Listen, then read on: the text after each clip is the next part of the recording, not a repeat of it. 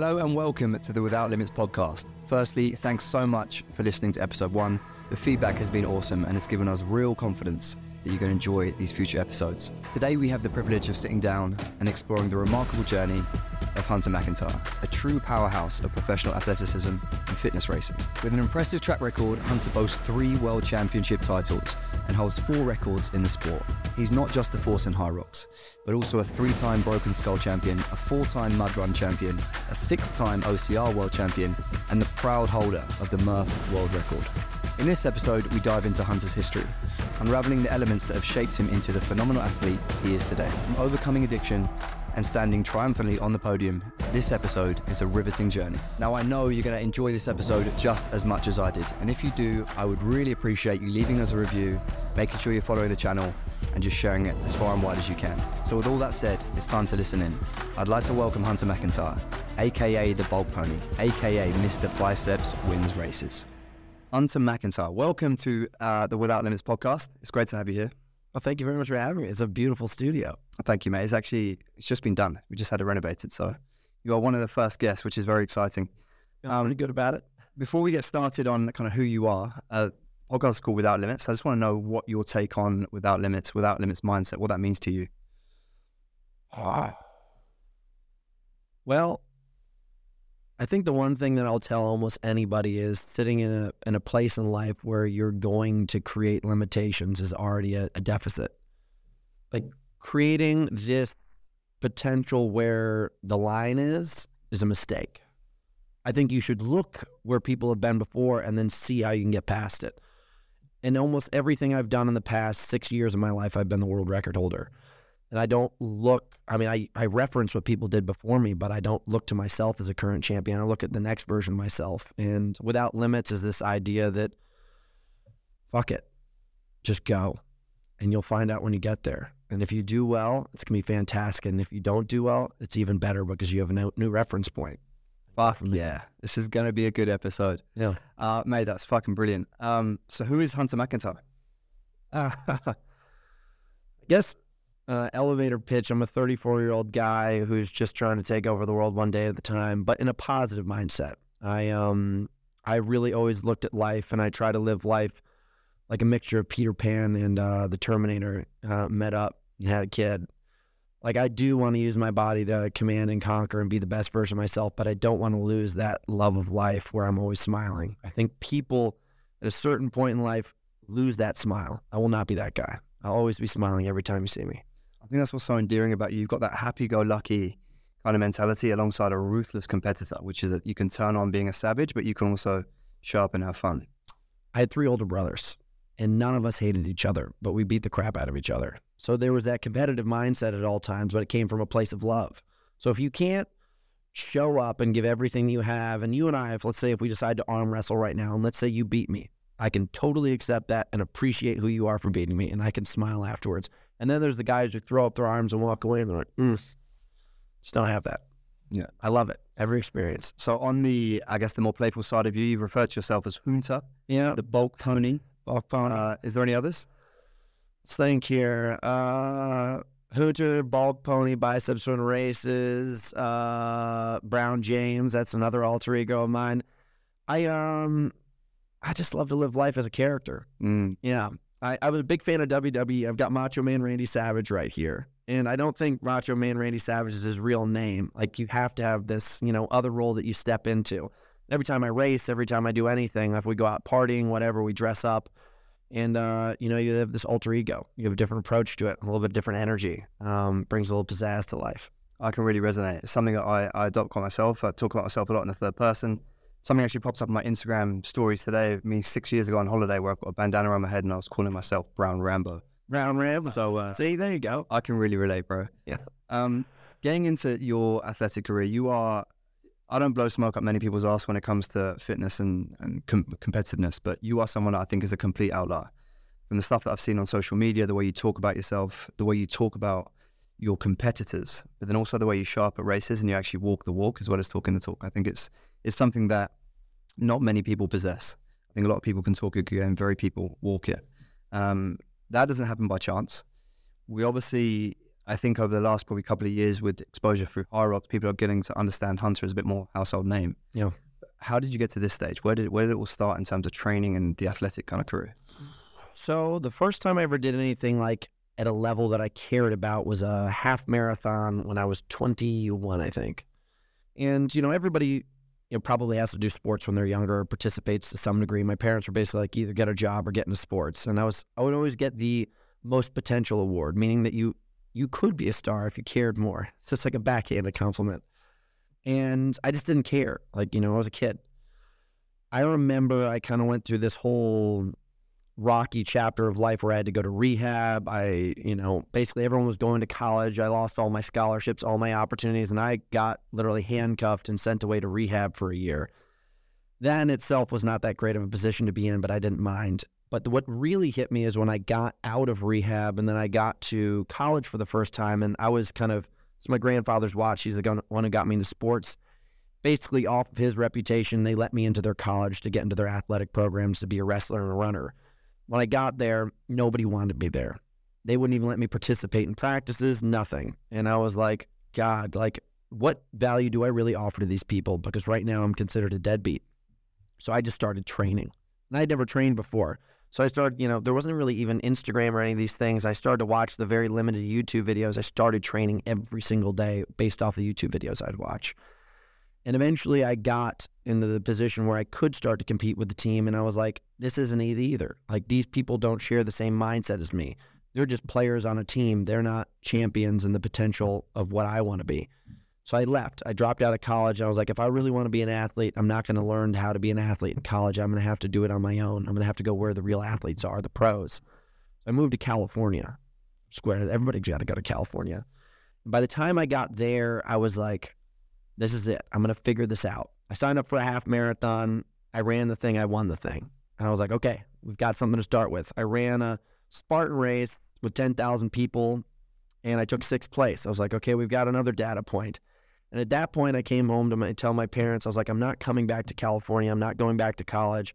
And now my dad's a Harvard graduate. My oldest brother's a lawyer. The next one's a neurologist. The next one's a hedge fund guy.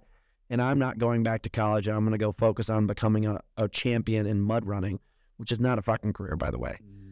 It's like just a theory, an idea that I built in my head.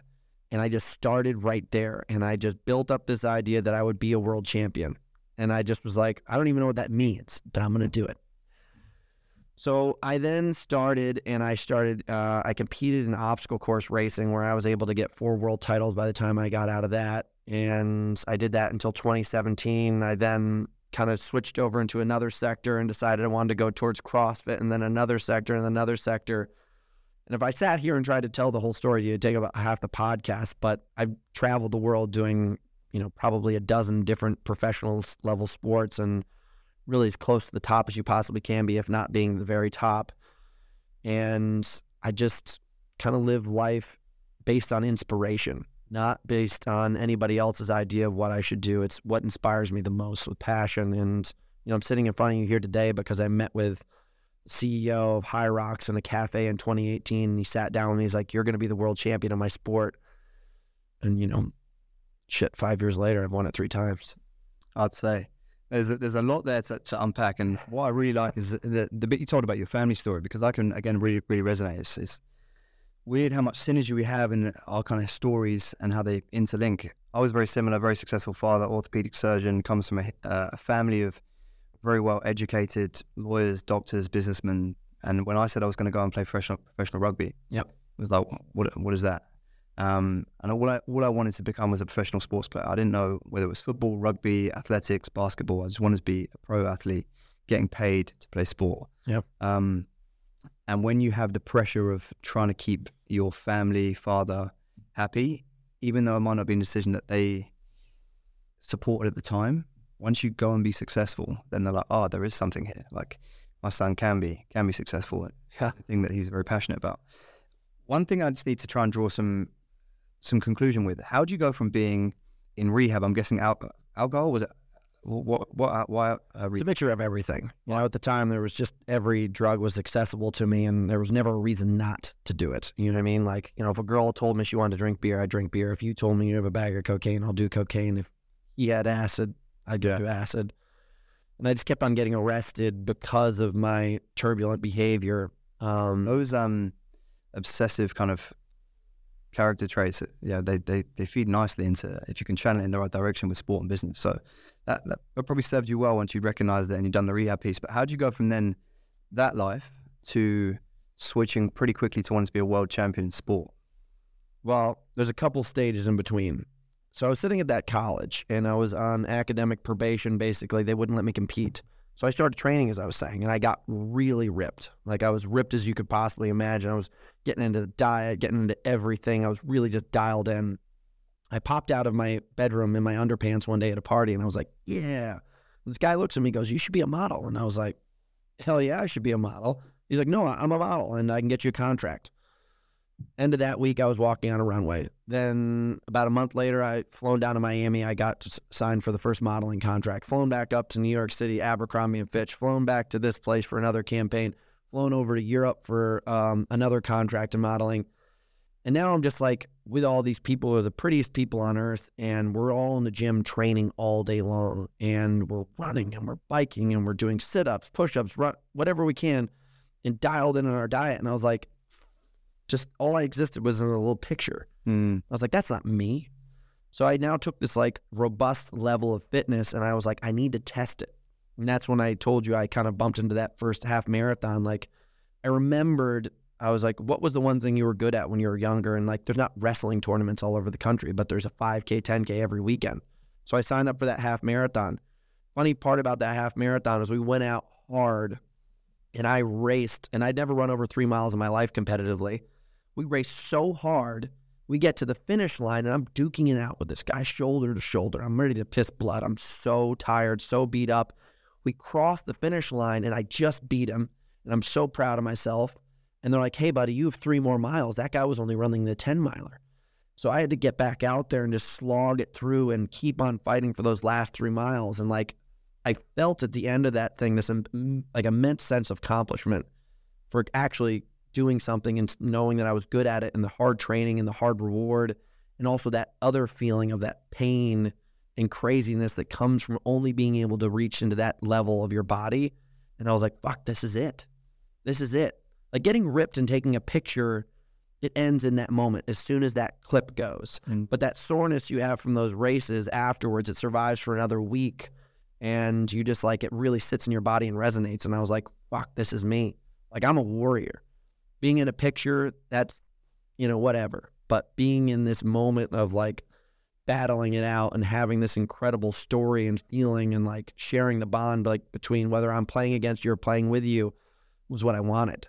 So I just started to do the research and I started just Googling whatever I could. And I was like, how do I become a pro athlete? There was no script. So I just started building it myself. And it was kind of like a one brick in front of the other. And I just kept on following the path that I had created.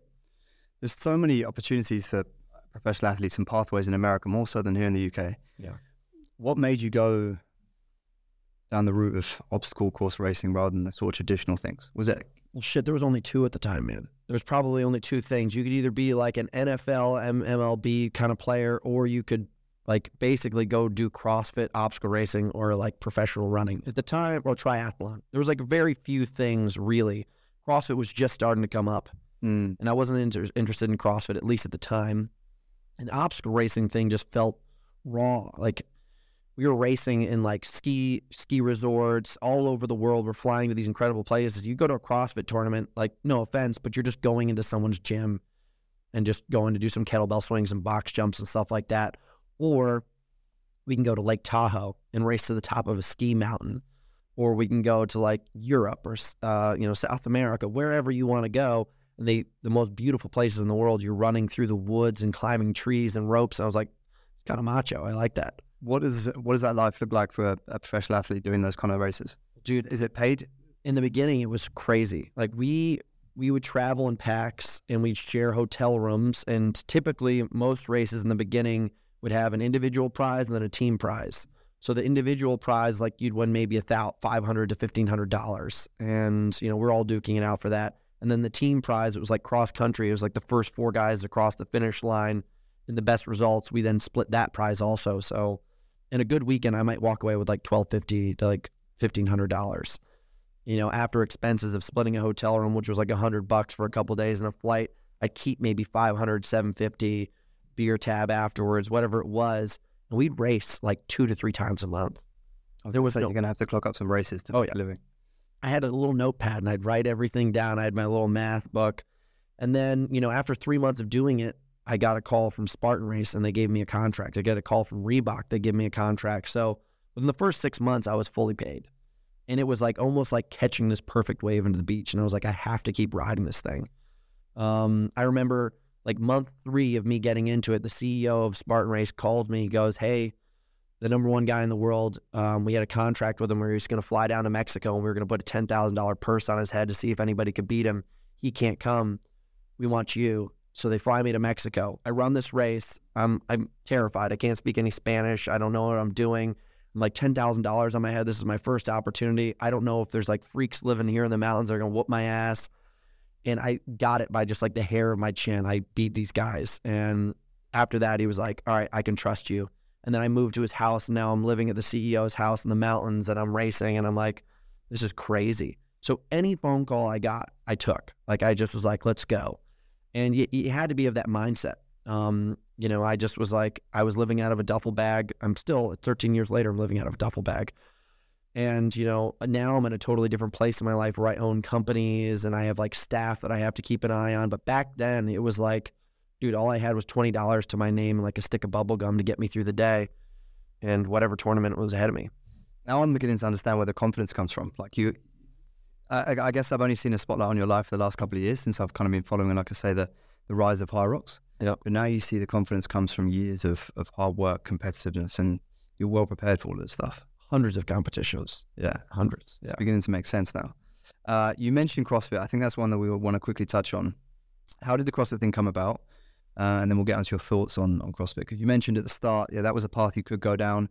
I can completely understand that the local CrossFit box competitions aren't the most aspirational. They're not particularly well run. There are obviously some better ones, but flying around the world doing the obstacle course races are definitely more attractive at that stage. Yeah. Well, I mean, I just didn't see myself living between 2 bumper plates, and that's CrossFit. Like you're just between bumper plates the majority of your life. And, I have the utmost respect for CrossFit. I love CrossFit, the sport. I love the athletes. I love the company. I have like 6 CrossFit certifications. So I want to speak their praises, first of all. And, just in the way that we would work, like I would have a sponsorship through FitAid, and then all of a sudden I'd connect with their athletes. Like, Jacob Heppner is one of my best friends, and he was one of the top CrossFitters. So I'd go fly out and train with him, and we'd duke it out and have fun. And like, obviously he's way better at CrossFit than I am, and I'm way better at what I'm doing, but we merged together in this middle ground and have a blast. And then all of a sudden, as the sports kind of started to progress, we started to compete against each other. Like, we had this event called Tough Mudder X, which was, I would do the Open every year, and like, I would come top 100 in the world in one workout and then like 10,000th in the next one because I don't know how to like snatch. But, I was always like, God, I could whoop your guys' ass if I really tried. And they're like, yeah, whatever, Hunter. I'm like, no, seriously, I'm going to fuck you guys up. And they came and started to compete in this series that I was doing called Tough Mudder X, the world's hardest mile, which was like 1 mile of obstacle racing meets CrossFit. Like, you're doing dumbbell snatches, chest to bar pull-ups, lunges, thrusters, all kinds of shit. First year, I just crushed the crowd. Athletes from all over the world come. And I was like, fuck yeah. And then the next year, they invite all these top-level CrossFitters. Patrick Vellner's there, Jacob Heppner's there, like really like CrossFit Podium Games athletes. And I whooped the shit out of them again. And everyone's like, yeah, you're good at what you do, but you can't beat a CrossFitter. And I was like, I just crushed them. And, it was kind of a convenient timing where I had torn all the ligaments in my ankle, and I was just basically taping my ankle to compete at that point. I needed to take a break from running anyways. And I was like, you know what? Screw these guys. I was like, that's it. They've poked my chest enough. Like, I'm going to do CrossFit now. So I contact some coaches and stuff, and I start putting the work in. My buddy Mike Tremello was starting to help me out, and he was always a really good coach. And he had coached CrossFit Games athletes. And like right around that time that like this idea popped up in my head, another one of those waves I was talking about just started taking me into the beach. Someone tells me, Chris Hinshaw, he's like, hey man, did you know there's a rule in the CrossFit book right now that says that they can invite anybody they want at any time? And I was like, what'd you say? And now I just start this campaign with FitAid behind me. I was like, guys, get Hunter to the games. we did not know if anybody was going to listen. And I'm trying my hardest. I'm hiring PR teams. I'm hiring anybody I can to try to get a hold of the staff inside of CrossFit. And they're like Area 51, like that place where like the alien ships are built. Like you can't find them. You can't get a hold of them. So I'm 2, 3, 4, 5 months into this campaign. I've had zero contact from CrossFit whatsoever. Like I'm sure people saw it, but nobody's saying anything. So I don't know if I'm building up this campaign for nothing. I then all of a sudden get a call from my buddy, Armin Yammer. He goes, "Hey man, I'm having lunch with Greg Glassman tomorrow." He's like, "I'm going to tell him what you're doing." And I was like, okay, this is big. And then next thing you know, he tells them, and they're recording a podcast like this. And Greg's like, "Okay, I'm going to have my people contact his people. He's coming to the games." And I was like, did that just happen? So literally within like a week, I have a letter invitation to the games, and now I'm just going to the CrossFit games. And I mean, it was crazy. It was one of probably the most emotionally challenging years of my life, because I just went from being a world champion in my sport into this like vast, space of just nothingness where I didn't know if anything was going to happen. And I was completely in the unknown. Basically, like imagine living here in a mansion on the beach on this side of the ocean. Life's cush. Got everything you could want. And you just know you want to get to the other side because there could be a greater thing when you get there. But now you're just in this gap where you don't know where anything's around you. You don't know if you're going to make it, whatever it's going to be. It felt like that. And also at the same time, people are shitting on me like crazy because everybody in the CrossFit community hated the idea that I was trying to campaign my way into the games. I remember that. Yeah, people hated my guts. And I finally get there, and like I did my thing. I had an absolute blast, and it was just like this whirlwind of experience. It was more like fighting off the haters than it was actually participating in the event. That's my biggest regret, at least of going through it. I think I paid too much attention to the hype up rather than the actual experience of competing. Because when I compete, I'm a fucking weapon. But I had now changed myself into trying to be this person who's available to the opportunity to come. Usually, I don't ask for the opportunity. I am the opportunity. I show up and I'm going to fuck you up. And like, that's who Hunter McIntyre is. You're coming to fight against me. But I was like humbly asking, like, can I come play with you guys? And probably, I guess that's my only regret of the whole thing. But can I honestly say it was the coolest thing? And like, I'm so grateful. Yes. And that's why I was singing the praises of CrossFit in the beginning. Like, I love the CrossFit and the community and everything. I don't have anything bad to say, but that 1 year was crazy. Yeah, I'm the same. I think the CrossFit community is incredible. What it's done for participation, making proper training cool, what it's done for female training, I think it's incredible. Over the last couple of years, we've made a big conscious play to move part of our business towards the CrossFit community. Yeah. The difficulty lies in just how good you have to be across so many different things to be able to be competitive at that sort of level. And that's probably something you found out. Well, dude, I lost because of a handstand walk. Like, I had spent so much time walking on just flat ground like this or walking over steps, and then all of a sudden, like, rookie mistake. If you're going to go to the CrossFit games, you should train 30% of the time on turf. Like, I did the first event, which was 400-meter run, 2 or 3 legless rope climbs up to like a massively high rope, and then 8 snatches at 185. Like, all of that, I crush. But then all of a sudden, I got to the turf to do snatches, and I could not catch the snatch. I was like, oh my gosh, like, because the turf would just like suppress, and it was completely unstable. And then all of a sudden, rowing into push press with kettlebells at like 50 pounds and into walking on your hands, I'm like, dominant. I was like, who's going to beat me in rowing and shoulder to overhead? Then I started walking on the turf, and I couldn't balance myself. And you have to know so much. You have to have so many skills like in the gym, and then you have to have skills when it comes to the field day. So one thing I will tell anybody, if you're going to compete in the CrossFit games, start training on turf. That would be my number one tip. There's the nugget. If anyone's listening here that's going to get to the games, start training on turf. You mentioned, you've referenced twice, you feel as though there was periods in your life where you were riding a wave into the beach. Yeah. A lot of people talk about that as like, I guess a level of luck. A luck really is like that, where opportunity meets preparation. Yeah. Again, it sounds like whenever you switch your mind towards something, there's a relentless pursuit on just being prepared for whatever's going to come next. Well, first you have to get a surfboard, then you have to go to the beach, then you have to go paddle through all the fucking hard waves to get out there to be ready for the wave when it comes, and then paddle into the wave and then fucking stand up and ride that fucker. So there's so many stages to be even ready to get on that wave. I always put myself in the position to receive the opportunity. I don't just like wake up and then all of a sudden a pile of gold drops into my lap. But when the wave comes, like, you got to be ready and you have to be courageous enough to ride that wave. Like, dude, I wanted to quit High Rock so many times because there's not a lot of money in this thing. Like, I've been the number one guy in the world since I've been in the sport, and I make less than like $30,000 a year from High Rocks. But I recognize, I'm like, there's something special here.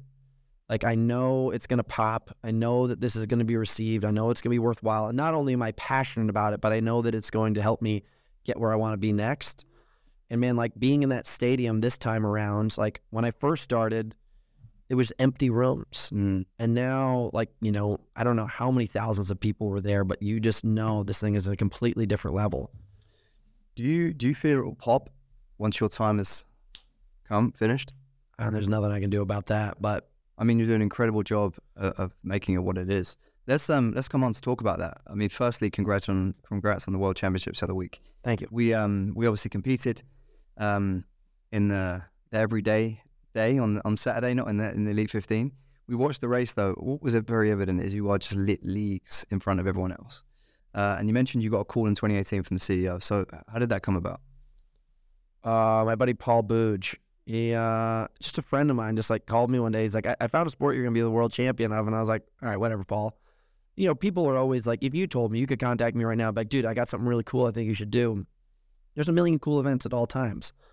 I showed up and I took the meeting, and a very interesting meeting. Like, you know, I've known the CEOs of all the companies I've competed in because I just, you know, we're in that circle together. I'm seeing them all. I'm always the face of the brand that we're competing in. And they're all just kind of interesting people in their own way. But this guy, I show up and he's in a pinstripe suit with a little Italian thin tie, a big bracelet that says daddy on it. And he's just like a totally different character than anything I've ever witnessed. I was like, who the hell is this guy? And I started to get to know him. And if you get to know Christian, the founder of the company, you almost don't even care about what he's trying to pitch you. You just care about him. He is such an interesting person. You want to just be involved in him in whatever he's in. Like, he could be selling you a cup of coffee. It doesn't matter. He's incredibly charismatic. He's incredibly motivating, energetic, and just, you're inspired by him. I mean, he's one of the most interesting people I've ever met. And I told him right then and there, I was like, I really do like your idea, but I'm starting my journey on CrossFit. I was like, you're going to have to put this on hold. So, you know, that was in a coffee shop in 2018. I then went and competed all 2019, and then I showed up for the first time ever and competed in their first American event in Miami in December of 2019. So, I mean, when I had that conversation, I just stuffed it in the back of my brain. But then when I was ready to go, like, I called him and I was like, let's do this thing. And it's been off ever since. How did that training and, I guess, preparation differ moving into High Rocks from everything you'd done prior? I'm guessing it was quite interchangeable, quite seamless? Well, you know, interestingly enough, like, I'm really a student of sport. Like, you know, I was telling your buddy who picked me up here, like, I have 8 certifications. I read exercise science books like every day of the week. And, you know, I will study the person who's the best of the sport. And if I can't find out about them, I find out about their coach. If I can't find out about their coach, I find out about the university they went to and whoever coached the athletes there. Like, I'll study and I'm going to get the information that I want. And I've used that kind of knowledge for years just to kind of build myself up into the athlete that I want to be. And I built this really robust engine from doing all these endurance events when I was younger. And now I built this incredibly strong body from doing events like Broken Skull Ranch and things like the CrossFit Games. And I had this whole base of endurance and now this really, really tough, like, brick shithouse of strength that I had built on top of it. And by the time I transitioned into High Rocks, like, I wasn't the best version of myself, but I had a really good block of clay that I could start to craft. You know what I mean? Like, 8 years of endurance training, 3 years of really intense strength training, and now all I have to do is just polish this sucker. Since then, you know, obviously I started at 60 minutes and 4 seconds, and now I'm down to 54 minutes and 7 seconds. And, you know, even though to some people they may say, well, that's only 6 minutes, but when you're at the very, very top of the food chain, every single second is, dozens of hours of training just to shave that off. Anyone that's done a high rocks with the pro weights individual will know that anything close to 60 minutes is like, that's elite. So to get down to sub 55 is incredible. Yeah. There was a time, I think you came out on social media, and I thought it was brilliant. I thought the transparency, I thought the honesty, I thought the slight level of vulnerability was really important to just humanize yourself, because, as you said, you're the Terminator mixed with, who was the other?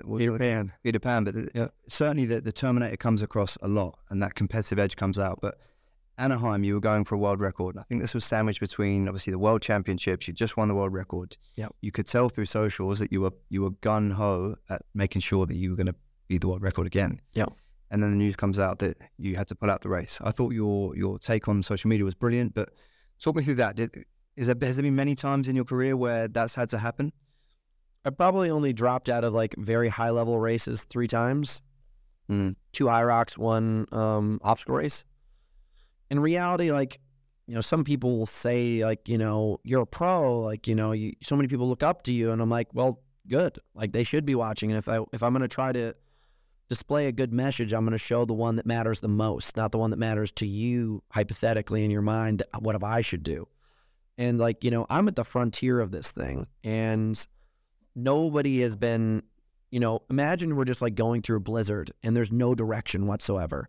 And I'm having to look ahead, and all there is snow, and I'm having to frickin' stomp into the snow at waist high, and I have to make the decisions of what's going to get me to where I want to go in the most timely way possible. There's no path. I'm at the front of this thing. People are following behind me. And if I am like this leader in this space, I have to make the right decisions, because I have my own personal wants and needs. And then I also do want to create a future for this sport in the way that it really motivates and changes the industry. And, I am in a space where I want to set world records. Like, I mean, at this point, why would I do anything less than that? And when I got to Anaheim, I went out and did exactly what it would take to set the world record. And then I couldn't do it on the day. And at World Championships, I was 48 seconds ahead of the world record 4 stations in. And I just was like, okay, I'm not going to be able to hold it today, so I had to pull back. And I'm going to keep on riding that line. Like, I'm not going to drop out of World Championships. I wanted that title. But I had a 2 minute and 43 second lead at one point, and I then cut it down to only 55 seconds by the end, because I just was like, chill out. On trying to take world records, what do you think to the fact that every course is different? I know that the test is the same, the layout is the same, the stations are the same, but every course, I believe, looking at the times last year, there is some big discrepancies in the courses. Yeah. So how does that play into your ability to try and hit world records? Are there certain tracks that you're going to identify as the ones where are fast and ones where... I don't put much weight into it. In reality, like, people are not going to like me saying this, but you're probably going to do better on European courses. There's just something about the material that they use here in the carpets and the way that the sleds are weighted for some reason, just because, our stacks are this tall, your guys' stacks are down lower. So that way you can almost lift up the sled a little bit more because of the way the weight's displaced, and it has less surface friction, so on and so forth. And the sleds are such a humongous factor in all of this because of the amount of lactic acid that builds up in your body. I'm getting really geeky now, but these are all things that if you're really going to try to push the limits of your body, whether or not it's the world record or not, you have to take in consideration. So was this 54.07 that I just did better than the one I did last year in Dallas? I don't know. I mean, the one last year in Dallas was, obviously an American course. It was a really good course because of the way that the layout was. Like, you can see certain rock zones are really poorly designed for doing well. Other ones aren't. So on and so forth. At this point, I can just tell you, like, it's horses, not courses. Like, I know the most important thing to me right now is to beat people rather than to beat records, even though I really, like, next year I want to hit 52 minutes. I think that's where I want to be. Hang on, you just said to go from 60 to 54 is a big jump. How are you going to go from 54 to 52? Well, I did all the work this season to get to 52. I just didn't do it. I didn't get it. I at this point, it's like gambling. You know what I mean? Like, I did this year, and I put my poker chips down in this section, put my poker chips down in this section, and I bust. now I've recognized after being in that place and feeling that experience, I'm like, okay, I can't bet as hard on these sections. I probably am going to need to really put hard efforts on the back end of the race after I've gone through here. Because I'll just tell people my strategy. It's not very hard to keep up. It's not very hard to figure out at this point. I'm going to try to beat the shit out of everybody in the first 3 stations. Yeah. I'm big enough to hold the skier pace that other people can't. The sleds, I can do the same exact thing on, and the back end of the race, that's where I kind of just try to let, like, you know, my stamina hold me out. But I'm going to do it all in the first 3 stations. If I'm going to get that world record, I'm probably going to maintain my progress in these 3 stations and not try to push as hard anymore. And I'm going to try to, from the row onto the wall balls, take off about 15 seconds of each station, 10 to 15 seconds, and increase my running a little bit, and I'll have it. That's a lot to take off. I mean, you say that you're going to beat people on those first 2 stations. I argue you beat people way before the race even starts. But I'll take you back to the social media post I saw. You're trekking up the mountain, I think, near your ranch. Yep. And you're talking about your comeback to Hard Rocks. Yep. And you said something, I'm paraphrasing, but you said something the best anyone can hope for is second place. That's the damn truth. And again, it just links back to that utter confidence in your ability and this mindset, which I'd like to talk about in a little while. But what was the preparation like for the World Championships? How do you stay so motivated knowing that largely no one in the world can touch you right now unless there is someone out there that doesn't yet know about Hard Rocks, that has a similar story to you, similar previous athletic career, which probably isn't, you know, it's not there because you're going to know everyone in that space. Yep. How do you stay that motivated? And what was that? What were you thinking about coming into the World Champs? Because if you look at everyone else's times across the season, no one was even coming close to it. The guys were lucky to go sub 60 in that Elite 15. It's a cocktail of hate and joy. Like, do you have any friends in Hard Rocks? I mean, I have my friends that I don't train with any of the top guys, except for maybe Tom Hogan. He's my business partner, and he's a great guy. I think it's tough for other people to spend, like, you know, there's a reason why, like, lions all have their own tribes in different areas in the Sahara or the safari, because if we get too close to each other, we'll try to kill each other. And, you know, I'm the top of the food chain, and I don't, like, come up and, like, step on your sneakers just because I can. But I think just being in proximity with other people that are higher up than you can really weigh down on you. I actually like being around people. I try to surround myself with better runners. I try to surround myself with stronger people. And I have to find a way to subdue my ego in that position. Now, I'm not often competing against people that are way better than me in my thing. You know, when I got into CrossFit, I really had to get humbled all the time. I get my ass kicked by girls. I get my ass kicked by guys. I get my ass kicked by masters athletes. It didn't matter. I just knew that I wanted to get better, and the only way to get better was to be close to these people.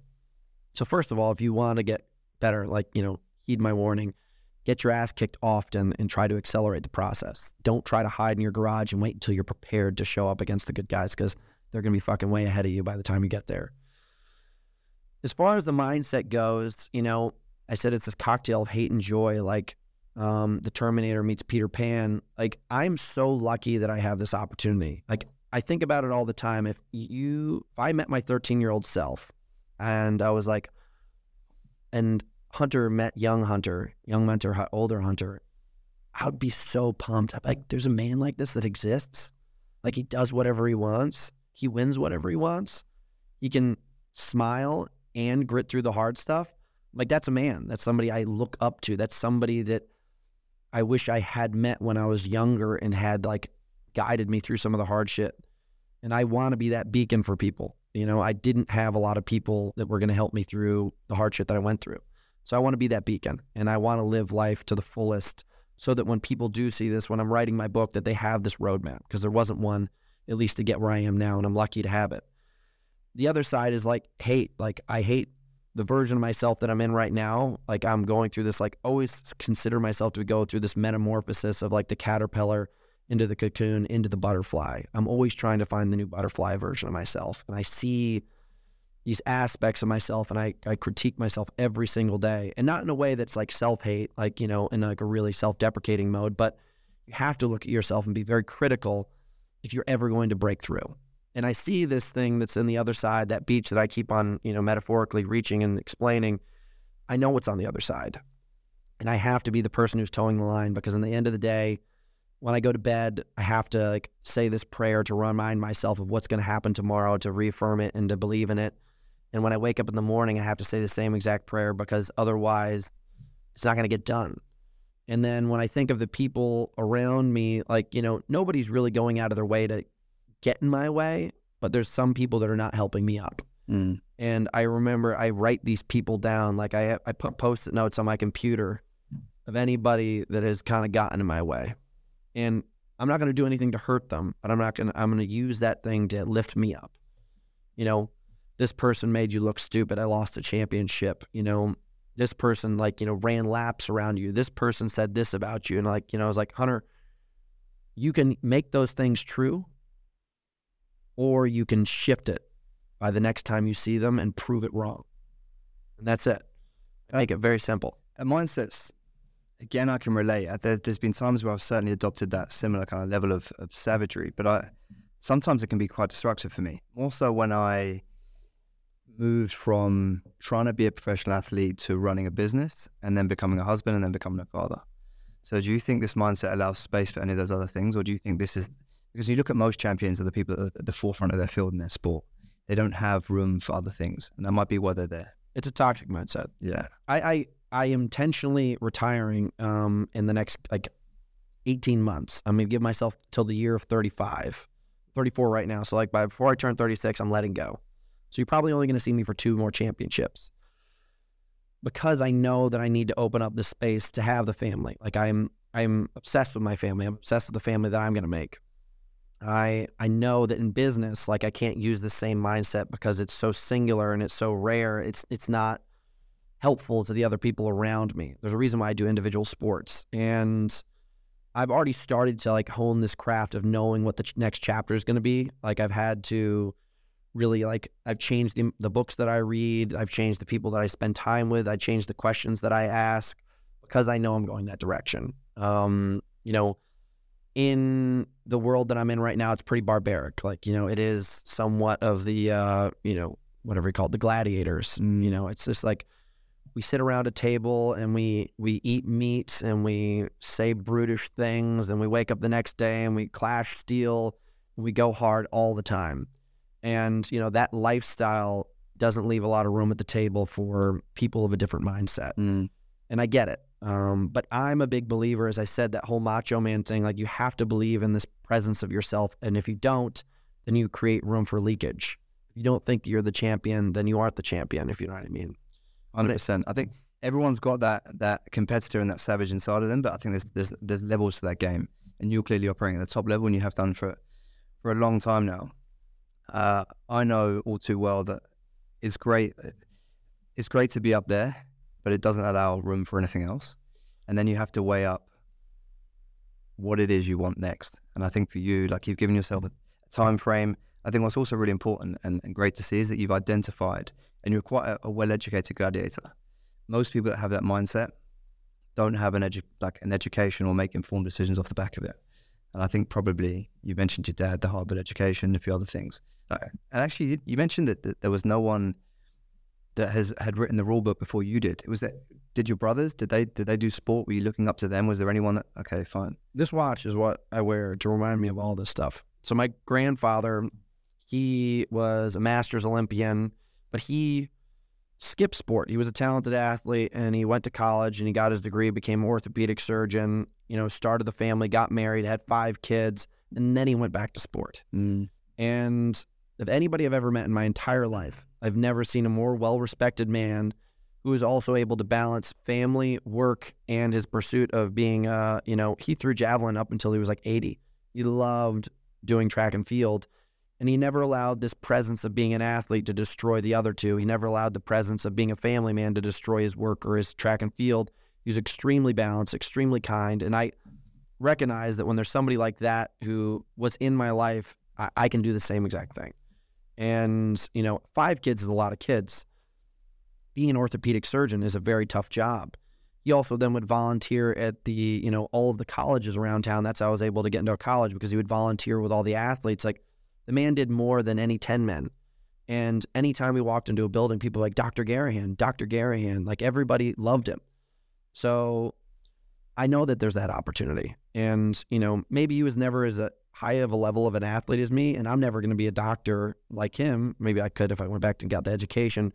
But having that perspective and seeing somebody who had done it before, especially someone who's so close to me, I recognize that there's that opportunity. So, right now I'm driving around in like a monster truck, and eventually I'm going to pull those keys out and kind of get the minivan, if you know what I mean. We'll come on to what the minivan looks like afterwards, but let's just bring it back to the everyday gladiator that's not operating at hunter's level. What advice would you give them for high rocks? What sort of things should they be thinking about coming into training and competing? Because when you go to one of those events, you see the levels of athletes. You've got the 60-minuters, the 1 hour 10s, the 1 hour 20s, 1 hour 30s. I think there's everything up to 1 hour 52. Yep. All different shapes and sizes. Everyone there for different reasons. Some uber competitive, some just participation. I think that's the beauty of the sport. I'd argue that at the top level, sometimes, it was great you guys could compete on Friday night by yourselves.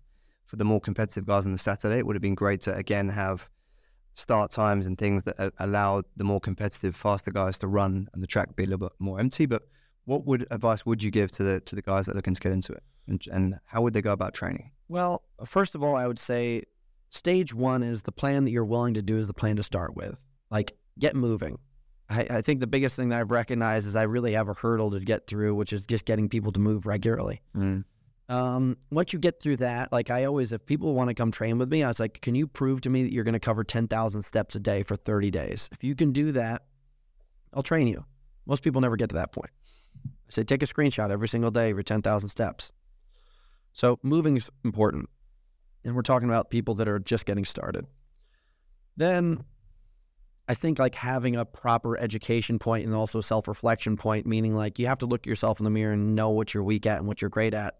And then having a good resource of somebody who's going to navigate that for you. So whether or not it's finding a coaching program like yourself, we have coaching programs, finding somebody, like first of all, I would just buy like one of these PDFs and start reading through it and like fine tune your own little process, dabble. And then if you really want to get into it, I would say find a coach and just invest in yourself. I invest in a coach every single year. Like I'm top of the food chain, and I still hire coaches to really just look at me and tell me what like I need to do. I go to a running coach. I go to a strength coach. I go get my VO2 max. I go get my RMR. I need some information. And that's some expenses, but at the same time, like if you want to become passionate about this experience, invest in yourself. I've never invested $1 in myself and said, oh wow, what a waste. I'll tell you about high rocks. Like it's long, it's hard. So don't think that just being in the gym and doing like 21-15-9 of movements and doing 30-minute jogs are going to get you through. You will hit that point where you're going to regret the fact that you didn't put the work in. So I always tell people like your average pace for a high rocks is probably going to be the average pace of your half marathon. If you haven't run a half marathon, then you're already in a bad place. Be able to run a half marathon because your body, it's like that. My half marathon time is, a 10 miler is probably a better way of putting it. But my half marathon time is I'll get close to an hour and 10 minutes. That's within proximity of half marathon, hour and 10. That's within proximity of my high rocks time. And that's just constant movement. There's no wall balls, burpees, sleds, any of that kind of stuff. So be able to move that distance and then start to refine it and start to work on the skill of the ski, the sled, the everything. Another thing that I'll tell you guys, and we're just keep on getting geeky, I believe in periodization. I think you should take periods of time where you spend time on strength, you should spend time on endurance, and then you should blend the two. Being this person that's always in the gym, just going rah, rah, rah, blending the two all the time, you will not have these new layers of foundation that you're going to be building off of. I get strong as fuck in the off season. And I literally get up to 200 pounds, 100 kilos, 220. And then I bring myself down and I show up with more horsepower than anybody else. And then I just get fit from there. And I just kind of keep myself polished in the strength. You might be the kind of person where you're so strong, you look like a titan. You might not need to do as much strength, but you need to do a really big block of endurance in the off season and then start to come back towards the center. Yeah. We actually released an ebook not too long ago about why you don't just do high rocks to get good at high rocks. And it was talking about the different athletic qualities you need in isolation that you then bring together to be a better competitor. And I know the training that I've done, rugby, mixed modal fitness, like always prioritizing some endurance and strength training blended is going to get me there or thereabouts to be competitive in high rocks, more so in the doubles than in the individuals at the top level. Yep. One thing I really recognized from my first competition over a year ago now, when we start looking at the top guys, is the times that they can run for their 5, their 10K, but more so the half marathon. So it's really cool that you mentioned the half marathon, because I think that is the benchmark of one, what you need to be able to achieve just to be able to endure a high rocks event, but two, bringing that time down is going to be really interchangeable and beneficial to your high rocks time. 1 hour 10 is incredible. Yeah. I'm like a 112. I want to say 110. What's the 5 and 10K times? Probably right now like a 15:50, 15:45, and then 10K it's like a 32:30. 32:30. Because I do a Q&A every Sunday on my Instagram, and obviously like I look good, I can perform, I'm competitive, and everyone's like, oh, when are you going to go and when are you going to win high rocks? I remember questions like, when are you going to go to the CrossFit Games? And I look at, I respond like, you look at Hunter's times. This guy's running, I actually say sub 16. I said a 33-minute 10K. That was my kind of educated guess. And I'm miles away from that. Most people are, but now you realize what it takes to go and run those sort of times. Well, yeah, it's just years of it. My biggest influences for training for this sport, if you guys want to learn more about it, is I cross-country skiing. If you want to study sports, study cross-country skiing. I actually study rugby players a lot because they have great stamina and strength. So that's kind of like that middle ground. And then the other thing is cycling, super high-level cycling.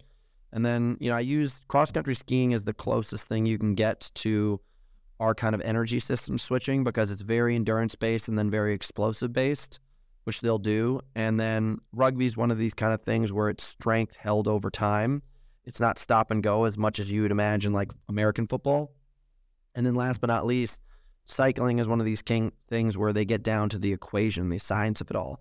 They have a strength to weight ratio, like these equations where they found out if you can move 6 to 6.2 watts per kilo over these tests, you will win the Tour de France.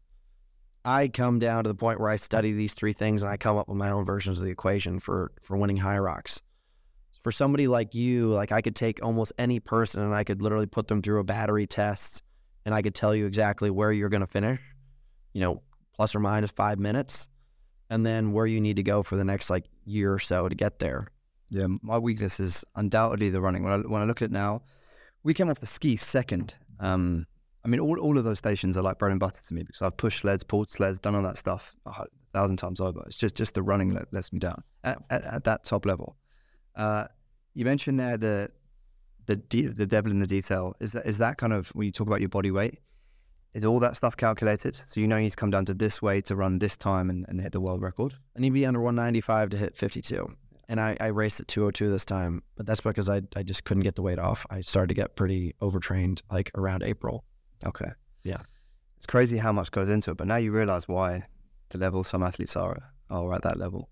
Let's just move into training. I think one thing's really interesting for me in particular is what training looks like. Not necessarily just for high rocks, but maybe a typical day. Is it 2 days, 5 days a week? Is there rest days? 6 days a week, 2 times a day. Off season, like we're coming up into, I'll start doing singles. But, I use things like Ironmans. Like I'll train for Ironmans all summer. So what I'll do, let's just say right now, this is a very extreme thing that I'm going into, but I'm going to go hike the Appalachian Trail for 3 weeks and hike 30 to 40 miles a day. That's uncommon, but I wanted to have the experience of like this mental detachment. But when I get back in July, I will start to run for about 90 minutes a day, bike for about 3 to 4 hours a day, and maybe swim maybe once a week for like 90 minutes. And I'll do that 6 days a week, but I'll focus on longer, slower things. I'll call my mom as I ride my bike, listen to podcasts all through the mountains, just chilling out, building this like very robust engine of about 15 to 18 hours a week. Nothing hard. So 6 sessions on average, around 3 hours per session. Yeah, and I'll be in the gym about 3 days a week, pumping iron. I like to do supersets in the summer, just build up like really tons of repetition volume. After that, After that, I'm going to go into the fall and I'm going to try to set the world record for Murph again. And I will start to now pick up doubles, and I'll start to, those supersets were like really high volume sets and monster sets. So I'll go from like banded push-ups into dumbbell press into, I don't know, like TRX rows, just like really pump the shit out of my muscles. By the time the fall comes around and I've built this really long volume base, I will now start to add intensity. I'll switch over to like a 20 rep back squat program, really just beat the crap out of my legs, start to drop the volume of strength and increase the intensity. And then I'll start to bring in these double-a-days where all of a sudden, like, I'll do a 20 rep back squat on Monday morning, and in the evening I'm doing track repeats of 10 by 1,000, and it will probably be at like world record pace, and usually you want to get faster than that eventually. And I just kind of start building things up, like huge volume, and then I start to drop in volume, and then I start to increase intensity. So it's like a, splitting scale. Yeah, you get that kind of stuff.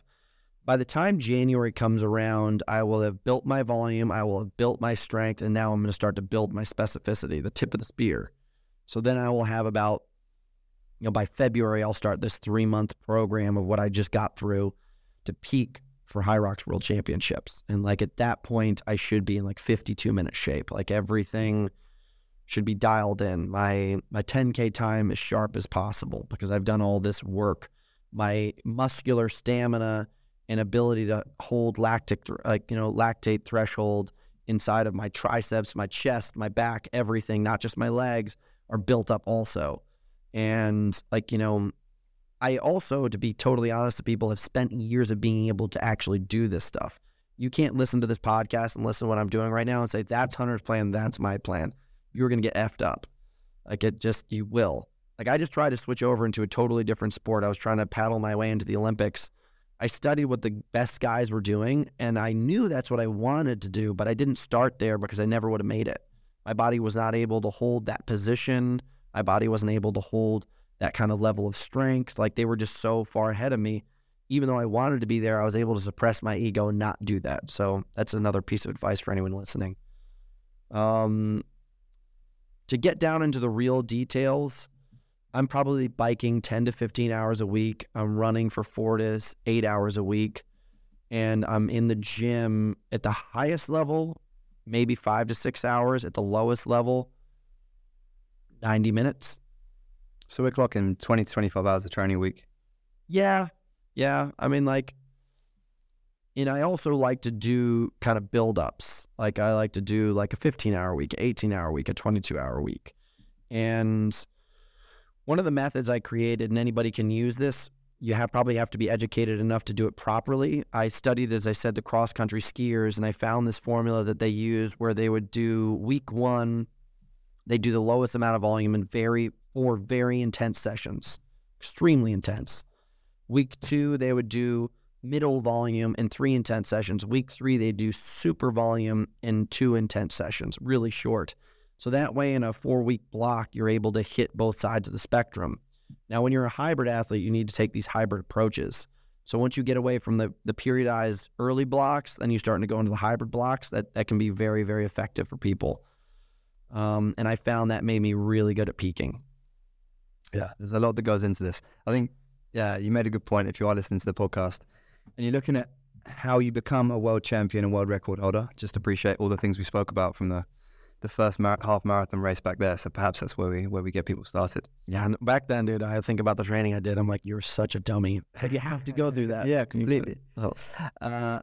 Okay, so just last bit on High Rocks, I just want to quickly touch on it. So you mentioned you start to become a little bit more specific from January, February. Yeah. Have you already identified the races that Hunter's going to be rushing next year? No. Fine. I would like to. How many would you look to do a season before the World Champs? 5 to 6. What I'm going to try to do next year is I'm going to try to set the doubles males, mixed doubles, and then the team relay world records. I think that'd be so cool to just be like, hey, listen, I'm holding all 4 crowns. You pick your partners? I might race with Kent or my buddy Tom Hogan, whoever's like in better shape when the calendar hits. Megan Jacoby is probably going to be my female partner, and then mixed relays I think would be awesome. Like, we get Megan and the world champion Lauren Weeks on the female side, and myself and Kent. Just get the Americans holding on to the title. That'd be badass. Nice. On training as well. So your ranch is quite famous and people that follow you. Yeah. Was that a conscious decision to have your base up in the mountains? How long has it been going on there? I mean, it looks like a place of sanctuary. I watched when George and Ross came and trained with you. Yeah, that place is awesome. I mean, the jealousy it brought and the FOMO was insane. So how did the ranch come about? It's obviously a conscious decision, try and train at altitude and just be secluded away from everyone else? Well, it kind of goes back to that gladiatorial, Rocky type style. I was smart enough at a young age to recognize that level of seclusion is necessary. It was for me at a certain level of maturity. Back then, as I said, I went through some hard times doing drugs and drink and so on and so forth. The vices of the world were calling to me at all times. Being up on top of that mountain was just a sanctuary. Like, it's hard to get to, it's hard to get away from. And like, I would have to put in work to go get where I wanted, like if I wanted to party. So Malibu, the place that I've been living there for 10 years. I moved out there on a whim with a couple of my friends. We just made the decision. We're like, F it, we're going to California. Like, we're going to make it. We're going to become stars. And then I found this place and I was like, okay, this will be my dojo.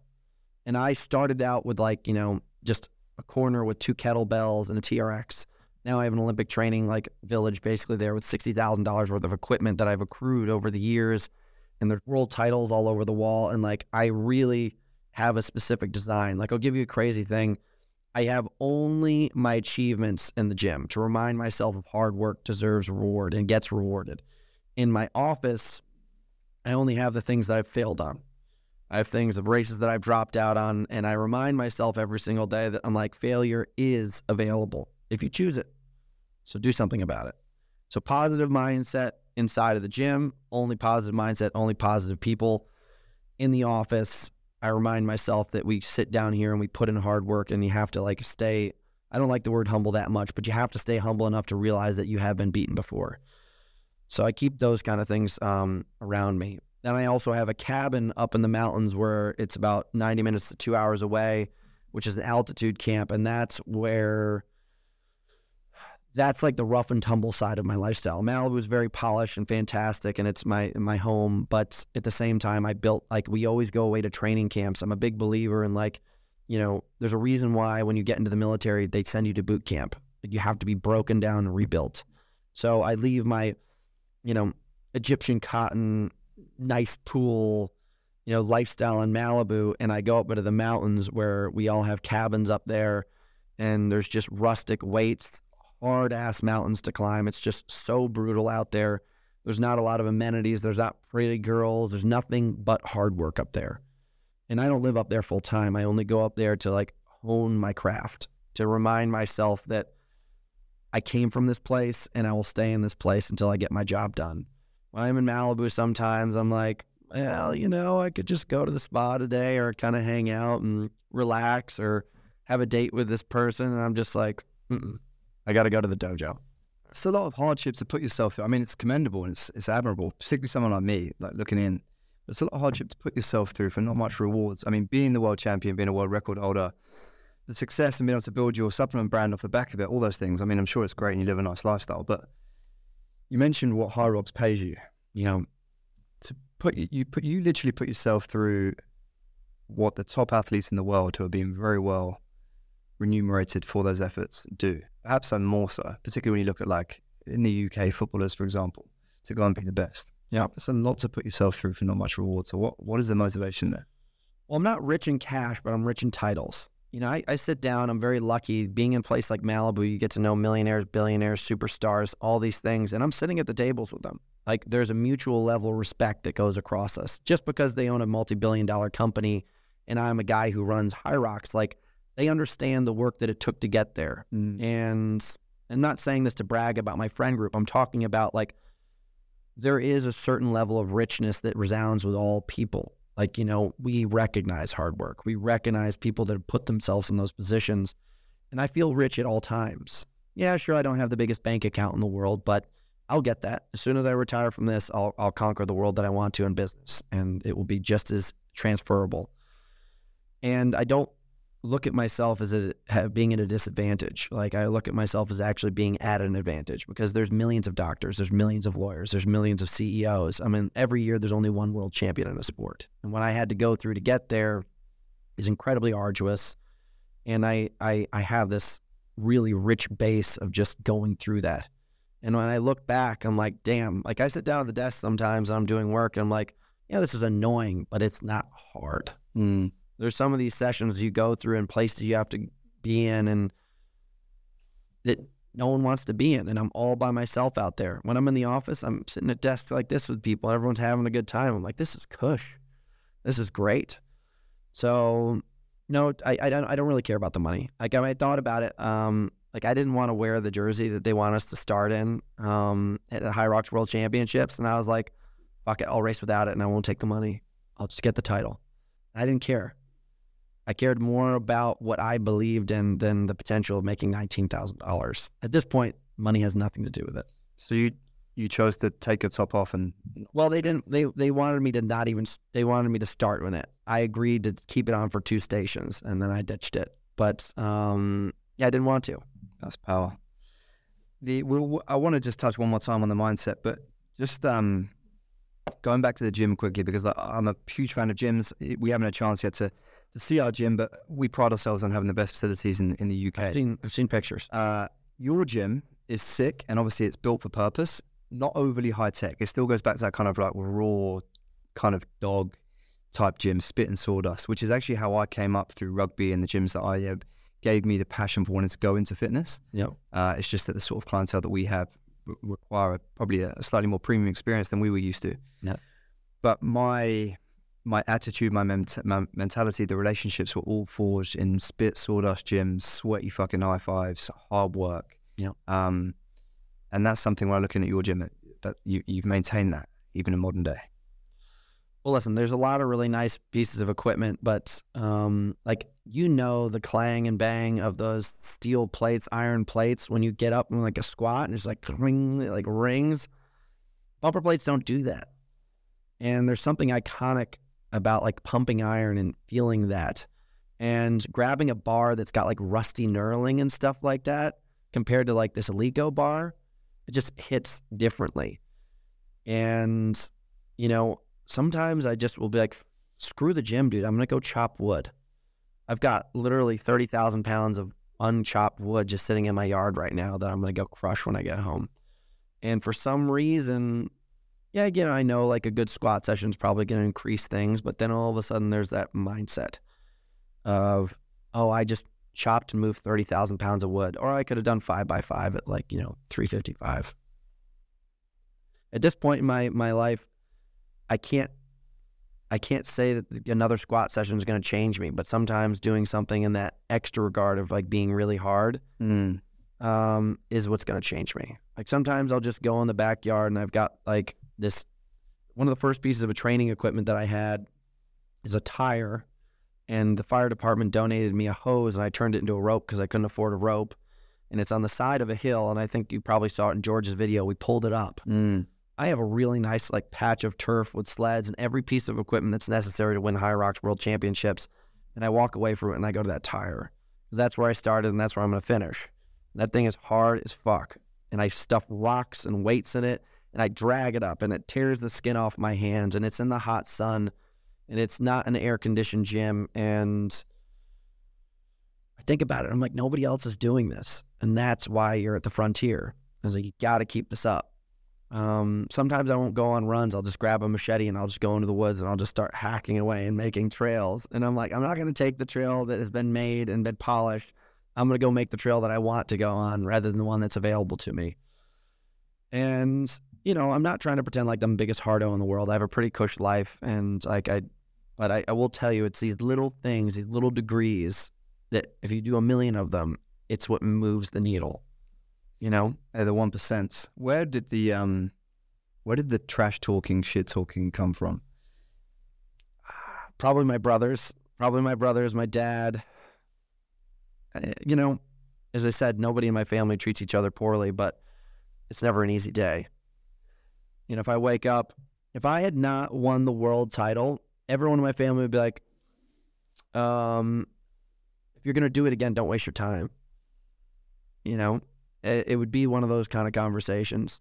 I go home, my friends, I remember I took fourth place at High Rocks World Championships a couple years ago, and then second place at national championships. It was this time that I wasn't dedicated. I just was like in a window of time in my life where I was checked out. And my friends called me number 2 every single day. Cullen, if you're listening to this, get fucked. You would just be like, what's up, number 2? Number 2, text me, number 2, number 2. And I have literally won every event since then. And it's those kind of people that keep me motivated. And I'm not ripping people a new one around me because I want to see them do worse. I'm reminding them they could do better. I'm giving them a little spice. I mean, for me, don't lose it, because I think it's what brings entertainment to the sport and sport of fitness. So it's refreshing to see someone who's such a cutthroat killer, but at the same time can have fun with it. And I think that's something that I personally been guilty in the past. I've often been guilty of having a resting bitch face because I'm not having fun whilst I'm zoned in on something. Yeah. But I think finding ways in which you can enjoy the moment as well, I think is really important. I'll tell you something, just to let you in on a piece. My roommate is like a big yogi meditator, like sometimes meditating 4 times a day. Because if you ever catch yourself in like one of these like pensive, intense stares, he's like, move your face around a lot and it will relax your energy so much. So if you catch yourself in that position, open up, do that. I know it may look weird, who cares? And it does just relax you. You're like, oh, okay, whoa, take it easy. That furrowed brown intensity, and that saved me a lot of energy also. I'll find myself doing a lot now. Move on to just, I've got one question I want to ask around life. We've touched on it. Balance isn't a thing in your life. Yeah. I don't think it's a thing in any champion's life or anyone that's achieving incredible things. I think it's something that it's an idealistic mentality for some people. I think some people are looking now to be over compassionate and try and find balance because of the detrimental effects of what social media and people like yourself can play on people if they're going to be uber obsessed with something to achieve a goal. I personally don't feel that way. I personally look at people like you and I have nothing but respect for that way of living. But is there room for anything else? How do you balance anything outside of High Rocks? You're obviously out in the mountains, pulling tires up, doing all this crazy stuff, invariably by yourself most of the time, having to keep yourself motivated. Is there anything else that you have space for? I think if you get to know me and you talk to any of my friends, you'll notice that I have a big heart underneath, like, this layer of like impenetrable muscle and intensity. And I'm not like saying that to talk myself up, but like I think people see that. As I said, the Peter Pan side of me loves life. And I always have to remind myself of that. And a big piece that I got into a couple years ago, a guy, Bobby Williams, he changed my life. This man who I met when I was 26 and I was just full of like piss vinegar and rock and roll and sex. He just sat down and talked to me one day. He goes, hey man, like all you do is fuck, fight, and party. I was like, yeah, well, what else would I do? He's like, do you ever like keep energy rather than just throwing it out all the time? He was like, what do you do for yourself? What do you do to grow yourself? And the guy was twice my age, still is twice my age. And he was more muscular than me. He was stronger than me, faster than me, smarter than me. And I couldn't avoid it. Like we would go rock climb together and he would climb the route faster than me and he'd do more pull-ups than me. He'd lift more weight than me. And I was like, okay, this is somebody I can connect with on that level, but then I've never connected with a man or anybody in my life on this other level. And this guy was telling me these things and he started to teach me about this other approach to life. So I started to read all of these books, not necessarily on spirituality, but on mindset. And like one of the biggest things I've recognized, and I try not to like buy into it too much, otherwise you can lose your edge, but I recognize that everything that we believe in right now, we're attached to. And if we're able to disassociate attachment, then we can't really ever be hurt. And I'm of the mindset of like, yeah, sure, I'm a champion, but what is a champion? You're only a world champion because they put world champion or world championships before the race that you ran. So the significance is really only in the world, not in the actual action. It's the title. So I try to remind myself that I am just a guy. And I remind myself that when I go out to drink beers, I'm just a dude drinking beers with my friends. I'm not a world champion drinking beers with my friends. When I own a business, I'm not a CEO. I'm just a dude who's selling supplements. You know what I mean? And I try to disassociate with the intensity of the mindset that I put myself so much into every single day. And the reason why I'm going on this hike right now for 3 weeks is because I'm making more money than I ever have in my entire life. I've got 10 world titles now. I've got homes in 3 different places. I got 3 different cars. Like I have everything I could ever want. And then I sit there with myself sometimes and I'm like, well, wait a second. like, what does this all really mean? Because sometimes, because I'm building so quickly and conquering so quickly, I'm never enjoying what I just got to. If you're Alexander the Great, it was your ultimate dream to take over, this region of the world, and then you're immediately on to conquer the next session. Why did you even conquer this thing to begin with if you're not even going to get to sit there and resonate with it and enjoy it? So I always try to pull myself into that place. And then I have to then hit the light switch and come back to being the world champion, the world conqueror. But then I should be able to switch my mindset and come back into this place over here. I think it was Marcus Aurelius that says, I'm paraphrasing this, but like those who sequester themselves and retreat into the mountains to build themselves, like how weak does that really make you? Because you need the mountain to be that strong man. If you can just snap your fingers and go into that place rather than having to retreat to that place, and you can be in that place at any given time, then you're really the strong person. So I try to have this dynamic of lifestyle so that I can be the person that can be humble and enjoyable and vulnerable, and then also be this just unstoppable force at any given time. And if you said right now, like, Hunter, we're going to fight, I'm going to fight you. And if you're going to say, Hunter, at this moment in time, we're going to be best friends, I will be your best friend. I love that. What values do you live by? Passion and purpose. Those two. Basically, you need to have purpose in life, and then that is your center, and that is your ship. And then passion is your wind. We build the ship that is going to be the thing that we exist on. It is the thing that we come to every single day. We wake up, we go to sleep on it every single day, and then the passion is going to be the direction of it. You are a trainer, and you are an athlete, and you are a family man, but let's just say today you decided you wanted to wake up and do a podcast with me, and that is your passion for who you are in that existence for today. I'm going to really get my juices squeezed out of me by having this brilliant conversation with a man that I respect, and mutually.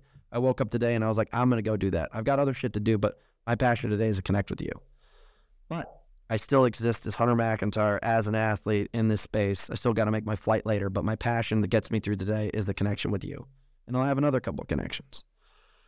And if you don't wake up every single day and have that passion that's part of that environment, then you're fucked.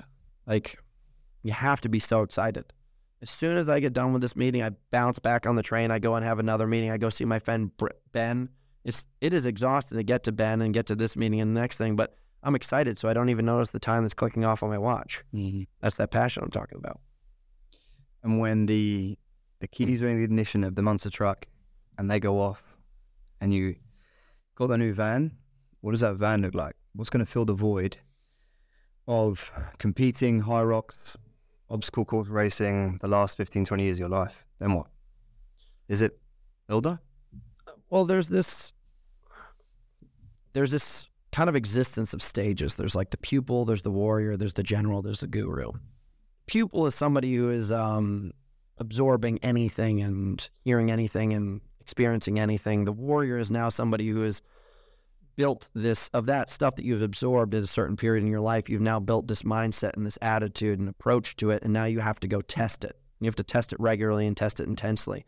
The general has been the person who's existed in this place and now has been there and took information and now has brought it to the point where them being in this place is no longer a value. It's better for them to be above it and be able to help people hone themselves within this place. And then there's the guru, who is no longer even a teacher, but is just a person who exists, and just by them existing, they're helping the world.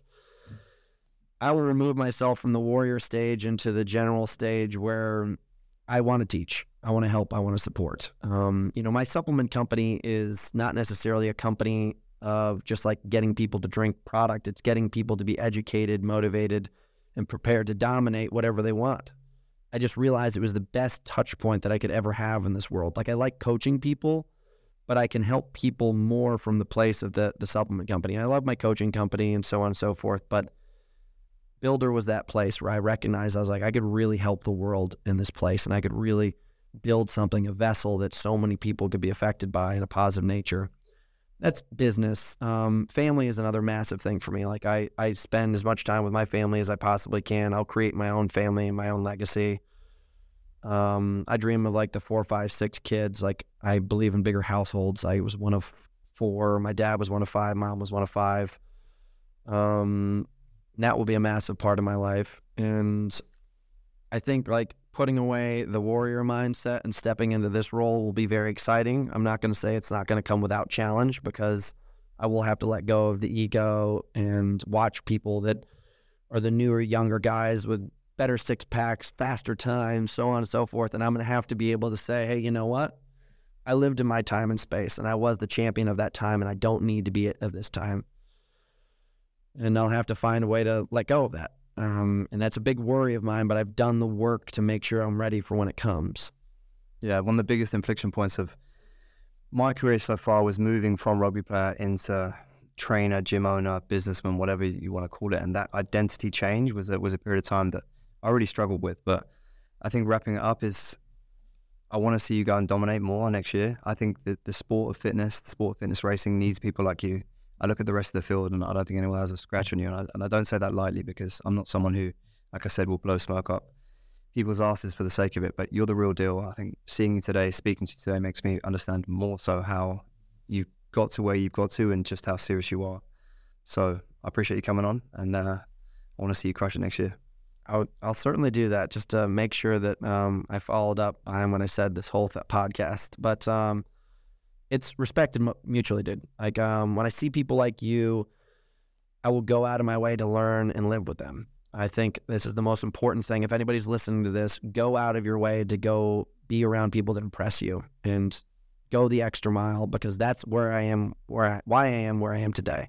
So I went the extra mile every single time. So I appreciate you having me. Respect, brother. Thanks, Santa.